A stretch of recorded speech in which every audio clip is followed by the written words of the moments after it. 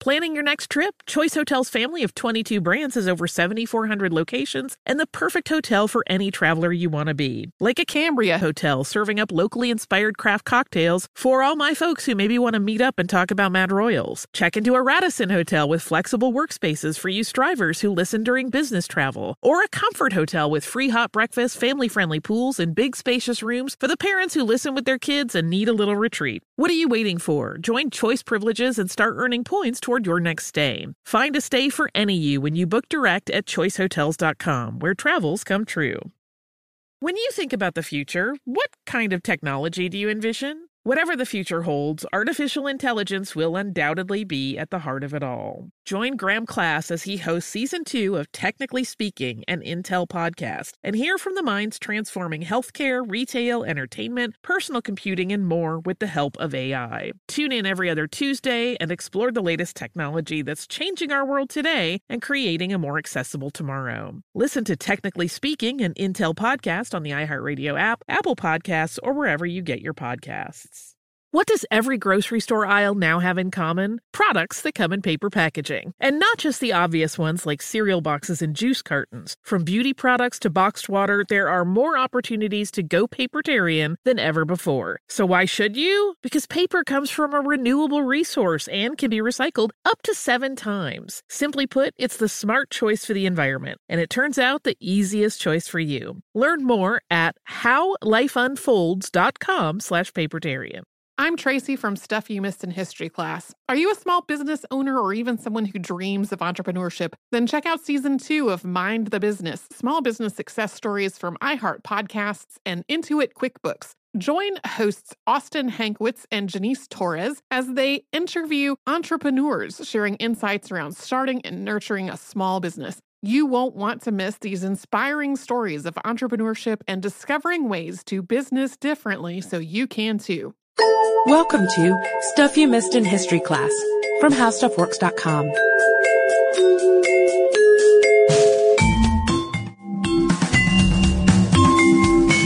Hello and welcome to the podcast. I'm Sarah Dowdy. And I'm Deblina Chakraborty. And we are going to be continuing our bourbon series today, actually finishing the French portion of it. We have a little Spanish stuff coming your way. But yeah, we're nearing the end, so enjoy these last couple. Savor it. So we left off last talking about Madame de Pompadour and the ominous quote, "Après nous le déluge," after us, the deluge. And fortunately for us, I guess, the deluge has been pretty thoroughly covered already on this podcast.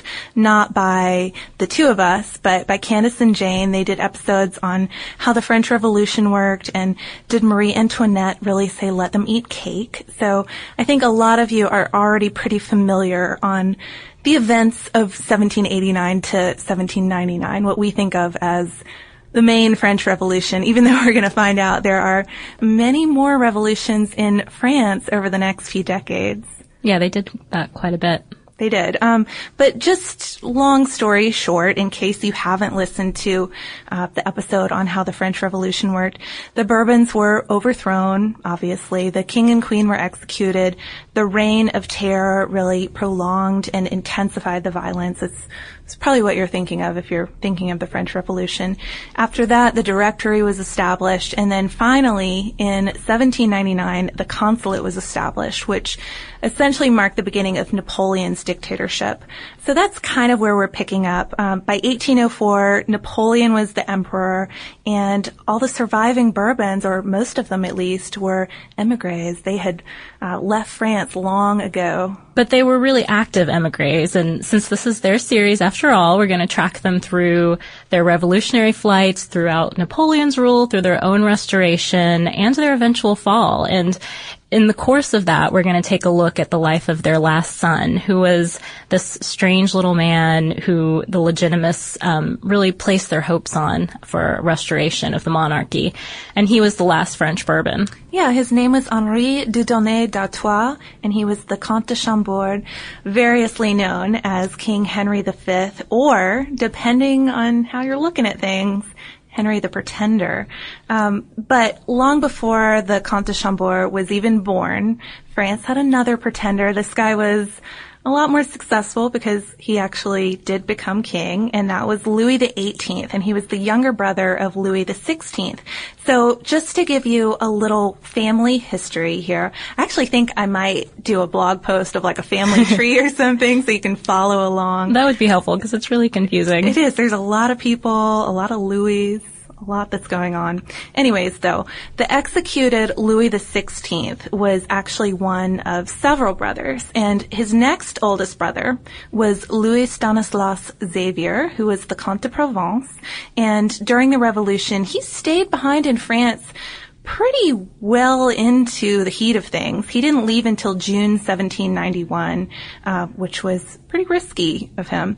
The next youngest brother, though, was Charles Philippe Comte d'Artois, and he left really early on. Louis XVI, knew that he had certain family interests to protect and ordered his youngest brother out of France immediately after the fall of the Bastille. So, even though the point of all this is even though Louis XVI and his 10-year-old son died during the Revolution, there's still a fair number of Bourbons hanging around, and they're okay, they're secure, they're safely out of France, and they just need an opening after they've been deposed from their throne, after Napoleon has been in power. They just need an opening to get back. But unfortunately for them, Napoleon is making that return look pretty unlikely. But on the bright side, Louis Stanislas Xavier, the Comte de Provence, he has some time, though.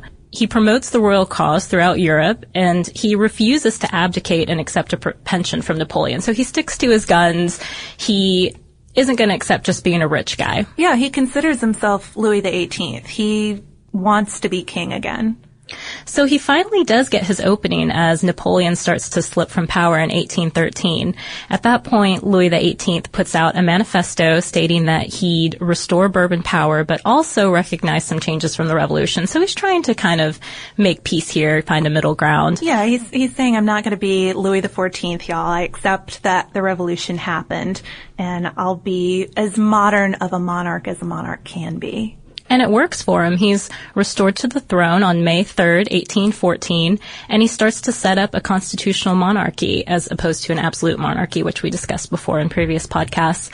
But guess who escapes from Elba at that point? Yeah, Napoleon's back in town, and you have to imagine this would be pretty disheartening for Louis XVIII, who has been in exile for so long. But with Napoleon back, the king is forced to flee France yet again.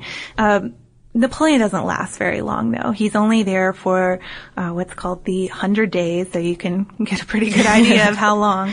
And Louis returns to France after Napoleon's defeated at Waterloo in 1815.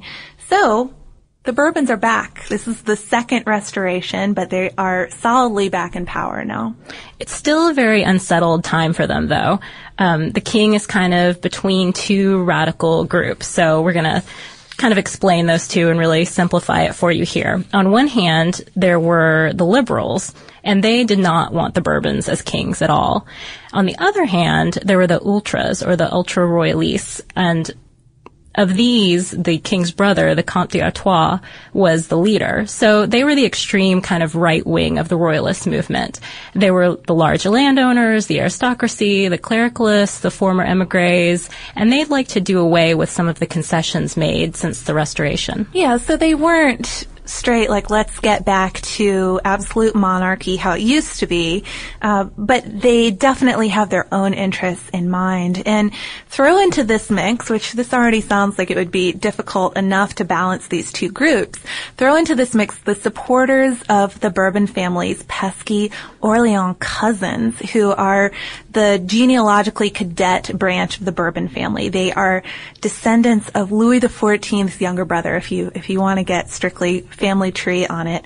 But there are lots of them, for one thing, and they're always kind of causing trouble. And they're a big threat to King Louis XVIII. And the main reason behind that is because the Bourbon line is running pretty low on children. There aren't many of them left.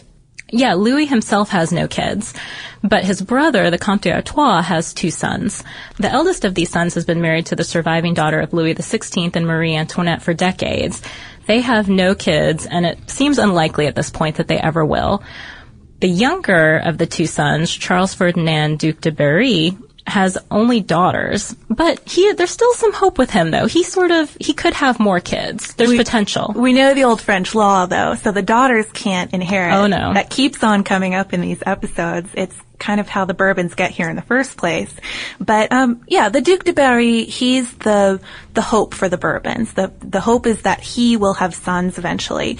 And that's certainly what this liberal saddler named Louvel is thinking, a bit of a crazy guy is thinking, when in 1820 he assassinates the Duc de Berry outside of the opera. And it's a terribly violent and kind of extraordinary death. He stabs him in the back. The blade goes straight through the Duke's body and hits the metals on his chest. He survives, though. He's not killed immediately. He survives, and he's carried back inside of the opera house.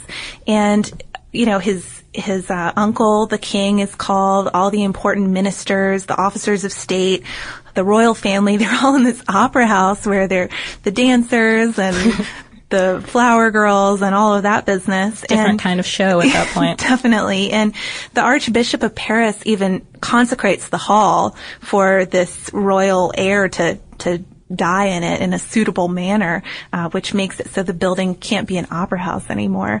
But the Duc de Berry does die, and France is in deep mourning. It looks like there's no future for the Bourbons beyond these few surviving men.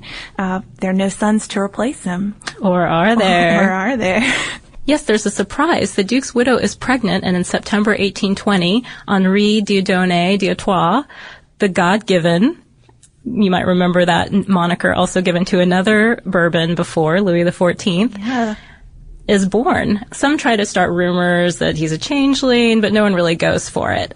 People are pretty actually excited about this. Yeah, if you're into the monarchy, you're definitely excited about the birth of this boy. He's the new hope for the Bourbons, and he gets the title the Duc de Bordeaux, and he starts off life in a pretty big way. He's baptized in water from the River Jordan, been brought all the way to France, and he's presented to crowds at the Tuileries, and people even raise money for him to purchase this extremely elaborate Chateau de Chambord, which makes him the Comte de Chambord, which is the title he uses for most of his life.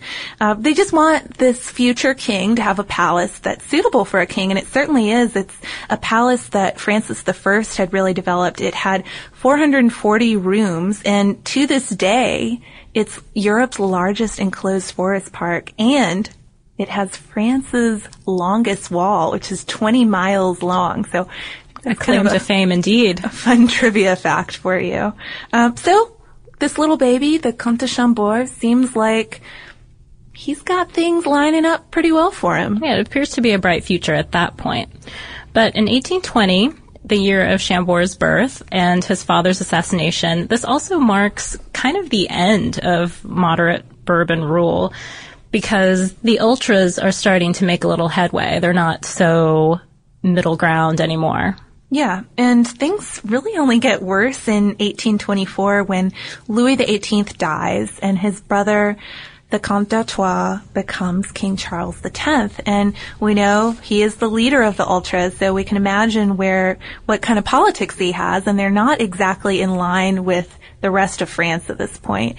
But the little Comte de Chambord, he features in his grandfather's coronation ceremony. He's still popular with the people. He comes riding in the silver coach and wears a suit covered in little embroidered silver lilies. And he's a really cute little kid. He's blue-eyed. He has been taught to smile at everyone. He's popular. But like we said, grandfather, not so much. Right.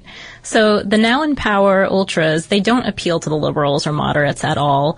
Charles X rotates through 3 different kinds of governments, and by the time he publishes restrictive ordinances in July 1830, the people have kind of had enough. Yeah, and those were the July ordinances, and they restricted suffrage, they restricted freedom of the press. So he had been chipping away at things for the past few years, but this was really the last straw for a lot of people. I mean, it was the last straw. Right. So there are protests, demonstrations, 3 days of fighting, and this is what we now know as the July Revolution. So Charles X abdicates. his eldest son, who is childless, as we mentioned, and he really has no interest to rule anyway. He abdicates 20 minutes later, so... He's king for 20 minutes, technically. He wants to make no secret that he has no interest in ruling France. Yeah, so this leaves the young Comte de Chambord, Charles X's grandson, technically King Henry V.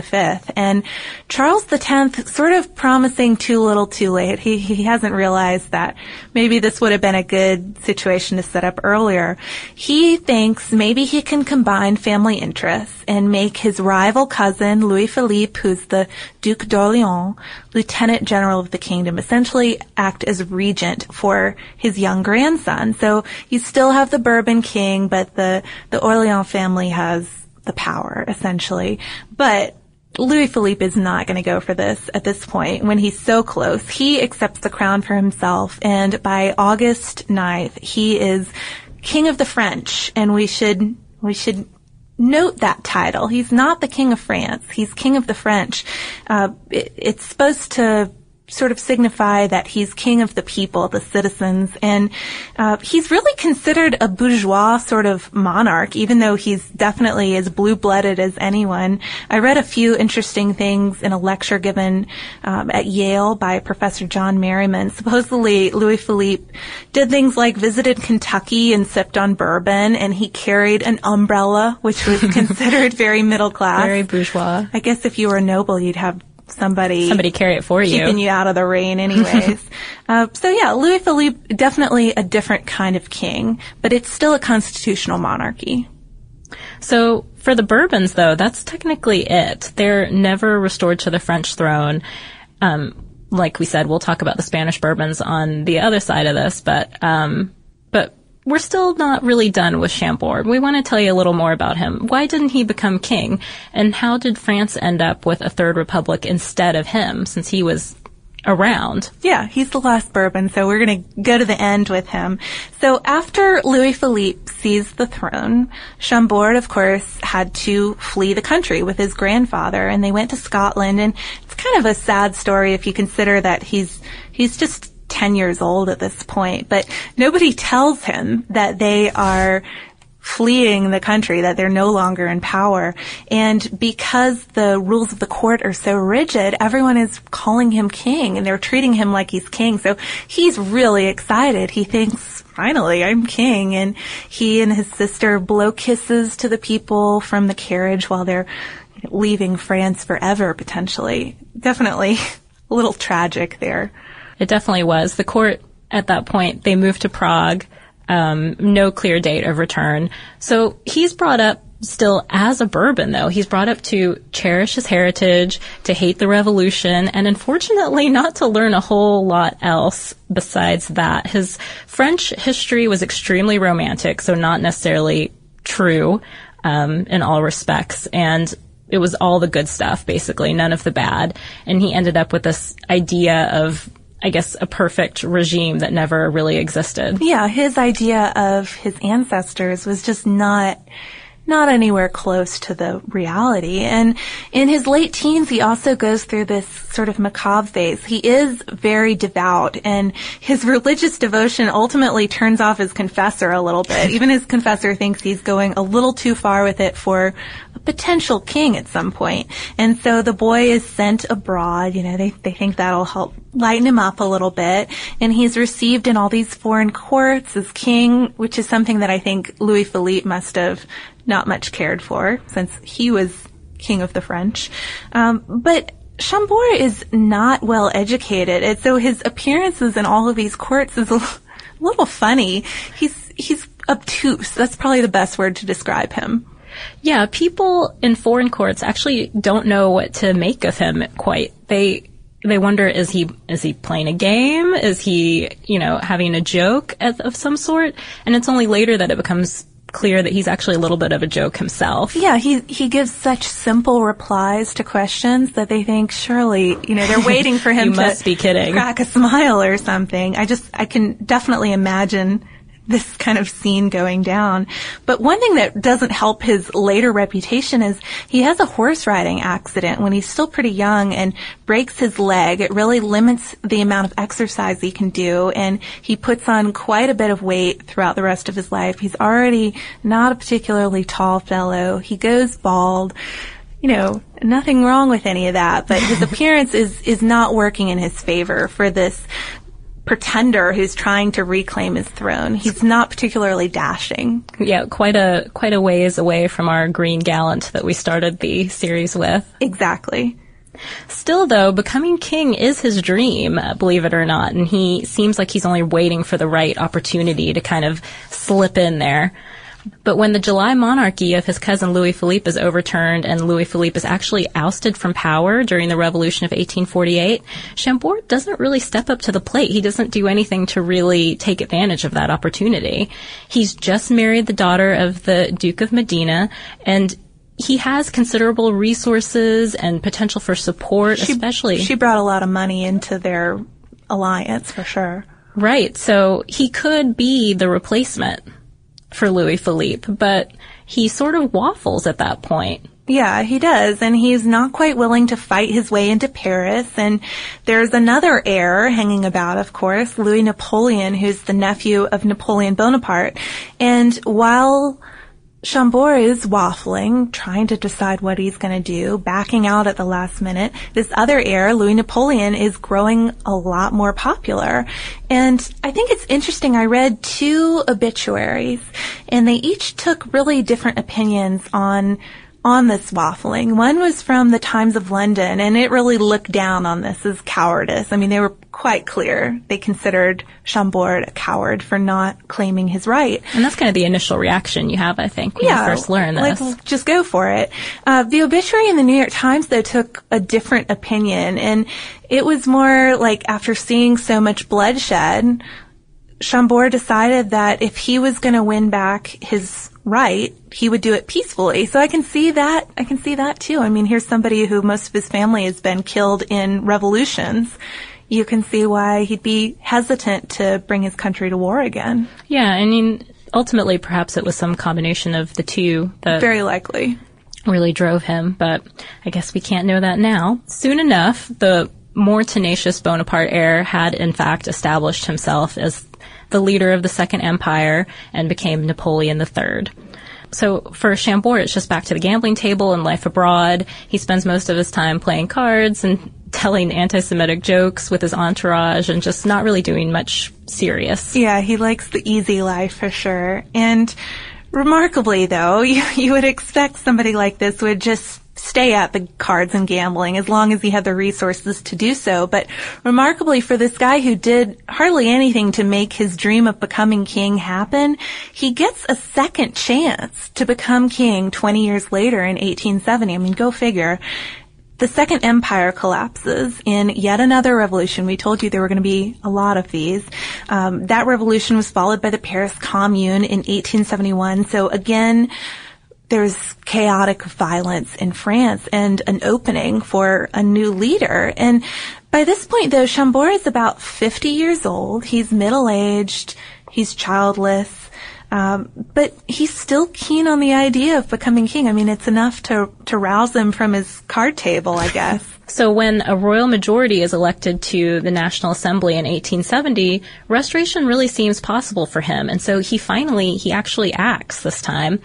On October 9th, 1870, after Napoleon III's fall, Chambord issues a proclamation inviting all of France to reunite under the Bourbons. At this point, he's conciliatory. He doesn't want to be the old regime, but he claims that he'll also work to restore the church to what it was once in France. And that's a position that could prove to be quite popular at the time because there were waves of revivals in the 1870s. Yeah, so it's a conservative position, but one that people might actually go for. And eventually Chambord even finally comes to Paris, which is a city that he's obviously hardly spent any time in. And he tours the city because he doesn't know it well. He goes to places like Notre Dame and Saint-Chapelle. And just a side note here, he is really interested in his ancestors. It makes sense for a guy like this, but he supposedly kept what he thought were the bones of Marie Antoinette with him at all time. I guess that played into his macabre teen years a little too. It just seems so odd to think of a king. You're about to try to be king of a country and you know so little about it. You're going to see like all the big sites and things. Notre Dame, yeah. Right. It's like where I would go. But it turns out that although Chambord put a certain face forward in the beginning, he wasn't necessarily as open to change as you would think. He started actually putting out these publications that probably alienated a lot of his supporters at that time. Yeah, they made him seem more absolutist than ever. One was from 1872, Mes Idées. One from 1873, Manifeste et Programme Politique, and De l'Institution d'une Régence in 1874. But it really, I mean, if Legitimists and Orleanists at the beginning seemed like maybe they could compromise, it didn't seem like that could happen anymore. He did seem really absolutist, like he wasn't going to be a modern king. And interestingly, though, his undoing turns out to be his rigid stance on the French flag.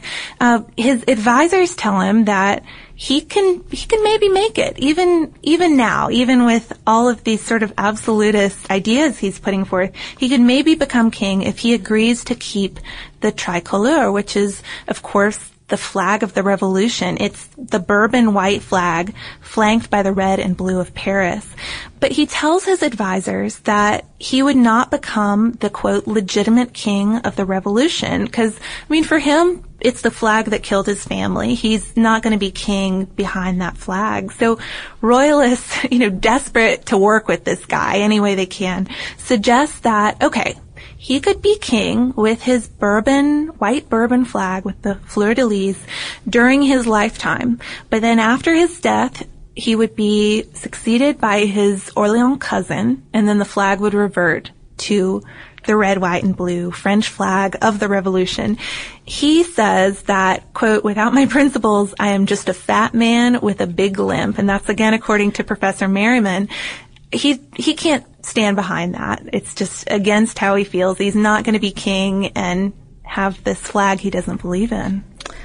So in June 1874, the motion to restore the Bourbons is defeated because he takes this stand, and it's defeated by a vote of 272 to 79. Quite handily. So, yeah.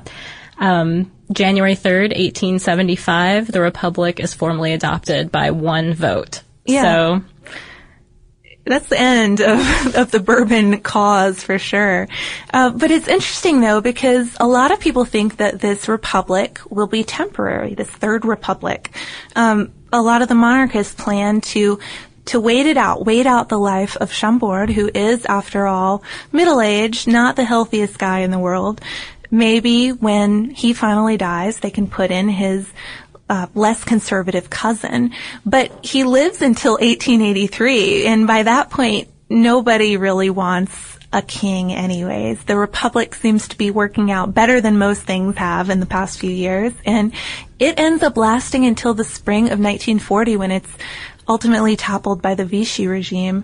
So that's how the Third Republic is established. It's interesting that it partly comes down to the decisions of this strange little guy who's into gambling and can't really let his history go. Yeah, and his stubbornness over a flag, which seems so simple, but then again, I guess, like you said, it did represent a whole lot to him. So if you visit his chateau today, you can see his obviously never used coronation outfits and souvenirs. So apparently he thought there was hope still at some point. Wasn't willing to march into Paris, but was willing to commission a coronation outfit, apparently.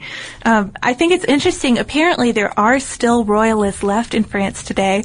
Probably not very many, but I heard about a year ago now a story on Morning Edition about people mourning the death of Louis XVI and hoping that hundreds of years, 200 years after the fact, France would still have a king again.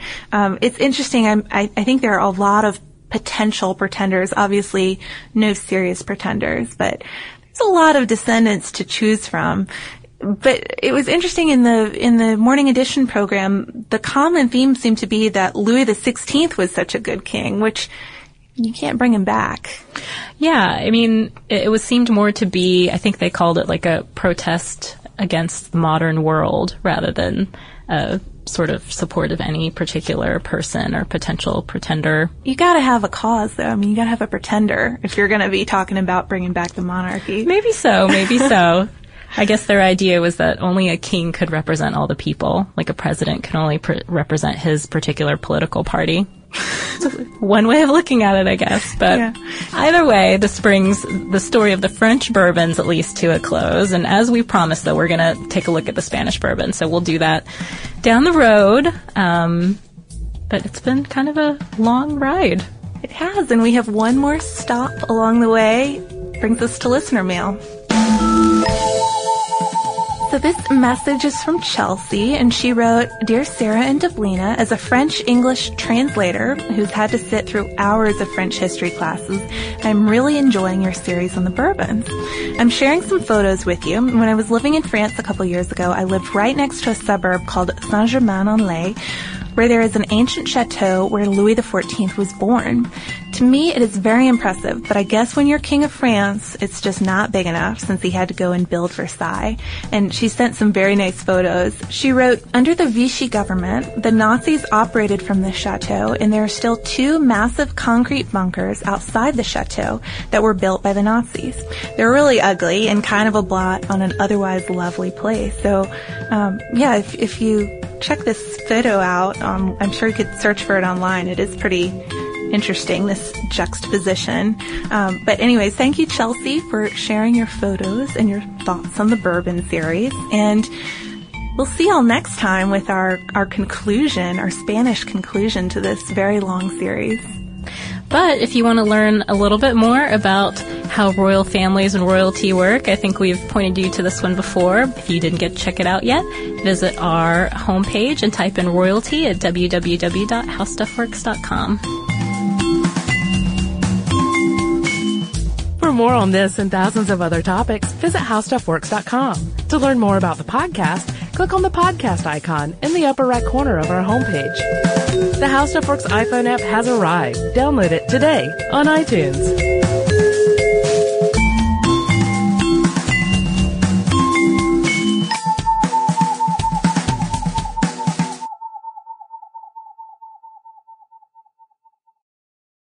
This is Malcolm Gladwell from Revisionist History. eBay Motors is here for the ride. With some elbow grease, fresh installs, and a whole lot of love, you transformed 100,000 miles and a body full of rust into a drive that's all your own. Brake kits, LED headlights, whatever you need, eBay Motors has it. And with eBay Guaranteed Fit, it's guaranteed to fit your ride the first time, every time, or your money back. Plus, at these prices, you're burning rubber, not cash. Keep your ride or die alive at ebaymotors.com.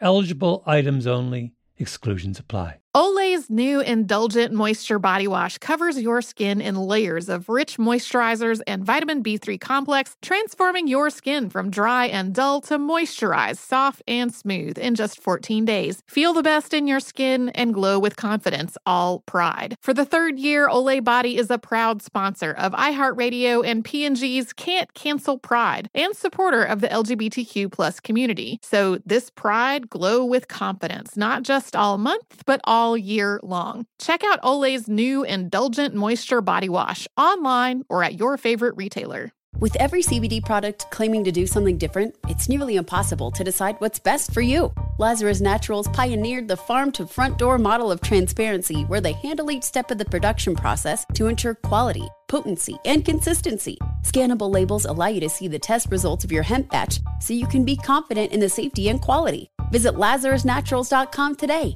Lazarus Naturals, committed to improving your life as well as the world around you. Not available in Idaho, Iowa, or South Dakota. Thank Thinking of popping the question? Diamonds Direct has an offer you can't miss. This month only, buy a natural diamond engagement ring of 1 carat plus and receive a free natural 1 carat diamond tennis bracelet valued at $2,000. Imagine giving her the ring of her dreams and her wedding gift all at once. No one provides education, selection, and value like Diamonds Direct. Your chance to get a free tennis bracelet from your friends at Diamonds Direct won't last long. Details at diamondsdirect.com.